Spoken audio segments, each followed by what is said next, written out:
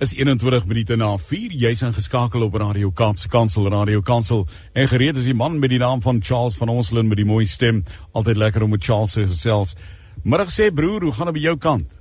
Middag broer Jan, baie goed en jy? Lekker, dankie man. Hoe lyk jy weer daar by jou kant? Nee, dit lyk mooi hoor, kyk die kraaie wat hier bo, daar is seker 'n paar van hulle, maar nie so baie so in die Kaap nie. Ja, die liedjie wat ons praat van die kraaie wat so gaaf, so dit is warm, maar nie so warm nie, maar nou ja, alles wel. Fantasties broer, vanmiddag praat jy oor daaglikse liefdevolle vertroue uit die woord, Psalm 143. Val weg. Ja, dis reg, en so lekker om met jou nie luisteraars te kan kuier middagoggend aan ons luisteraars, en ek deel graag hier uit die woord uit Psalm 143 vers 8, en ek dink almal van ons het by tye net die daaglikse liefdevolle vertroue van ons hemelse Vader nodig, nee, net om te weet dat hy is met ons en hy is vir ons, en soos ek altyd sê, wanneer ek die geleentheid het om te kan deel, dat God is regtig lief vir jou, hy is met jou, hy is vir jou, hy is nie teen jou nie.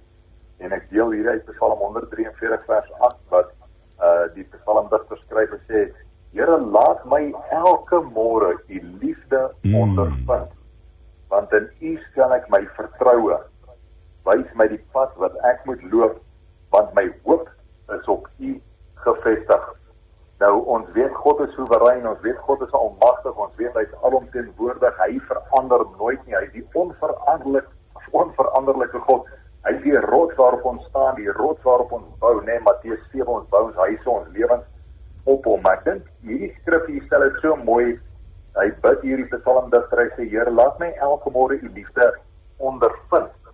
En is dit nie baie keer die uitdaging nie, laat ons God se liefde nie noodwendig ondervind nie. Kyk, sy liefde verander nooit nie, dit bly konstant. Dis die enigste konstante in die lewe, is die liefde van God, ons hemelse Vader, wat vir ons baie, baie lief is. Maar die ondervinding daarvan, die ervaring, kom ons wees eerlik, jy gaan nou deur 'n ding daar vandag, ek gaan deur 'n ding, almal van ons gaan deur dinge, die mense, lewe is maar iets wat ons almal dieselfde deel aan het. Iemand kyk jou skeef aan, iemand vat jou vas, iemand gryp jou aan die bors, iemand sê maar is slegte goed vir jou, iemand belet jou om in die see te kan gaan swem, Johan, iemand belet jou van die lewe en die volheid daarvan om dit te geniet in oorvloed. Nou ons kan toelaat dat hierdie omstandighede ons boelie en laat mense ons boelie en ons kan verwerp voel, ons kan neergedruk voel, ons kan uitgeskel voel selfs deur die lewe en weggestoot deur die lewe en omstandighede, maar dit verander nooit nie is God se liefde. Nou dis weer eens die ondervinding van God se liefde, die ervaring van God se liefde, maar die kritiese komponent is hierso wat die psalmdigter sê, laat my elke môre, elke dag, Here, laat ek u liefde ondervind.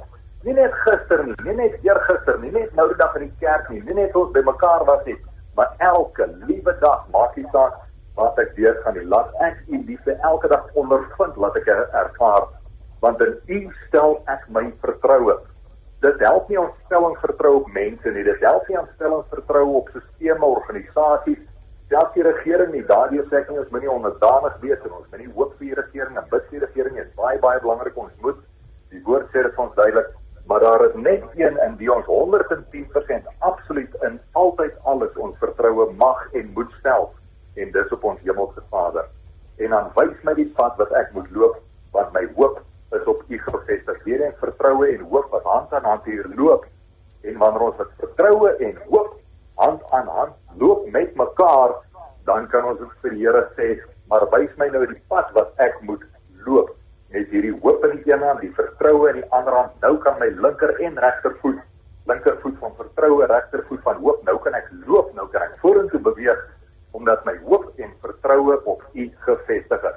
So mag dit jou ervaring wees, jou belewenis, om te weet dat God is vir jou, hy bly konstant, niks verander in hom nie.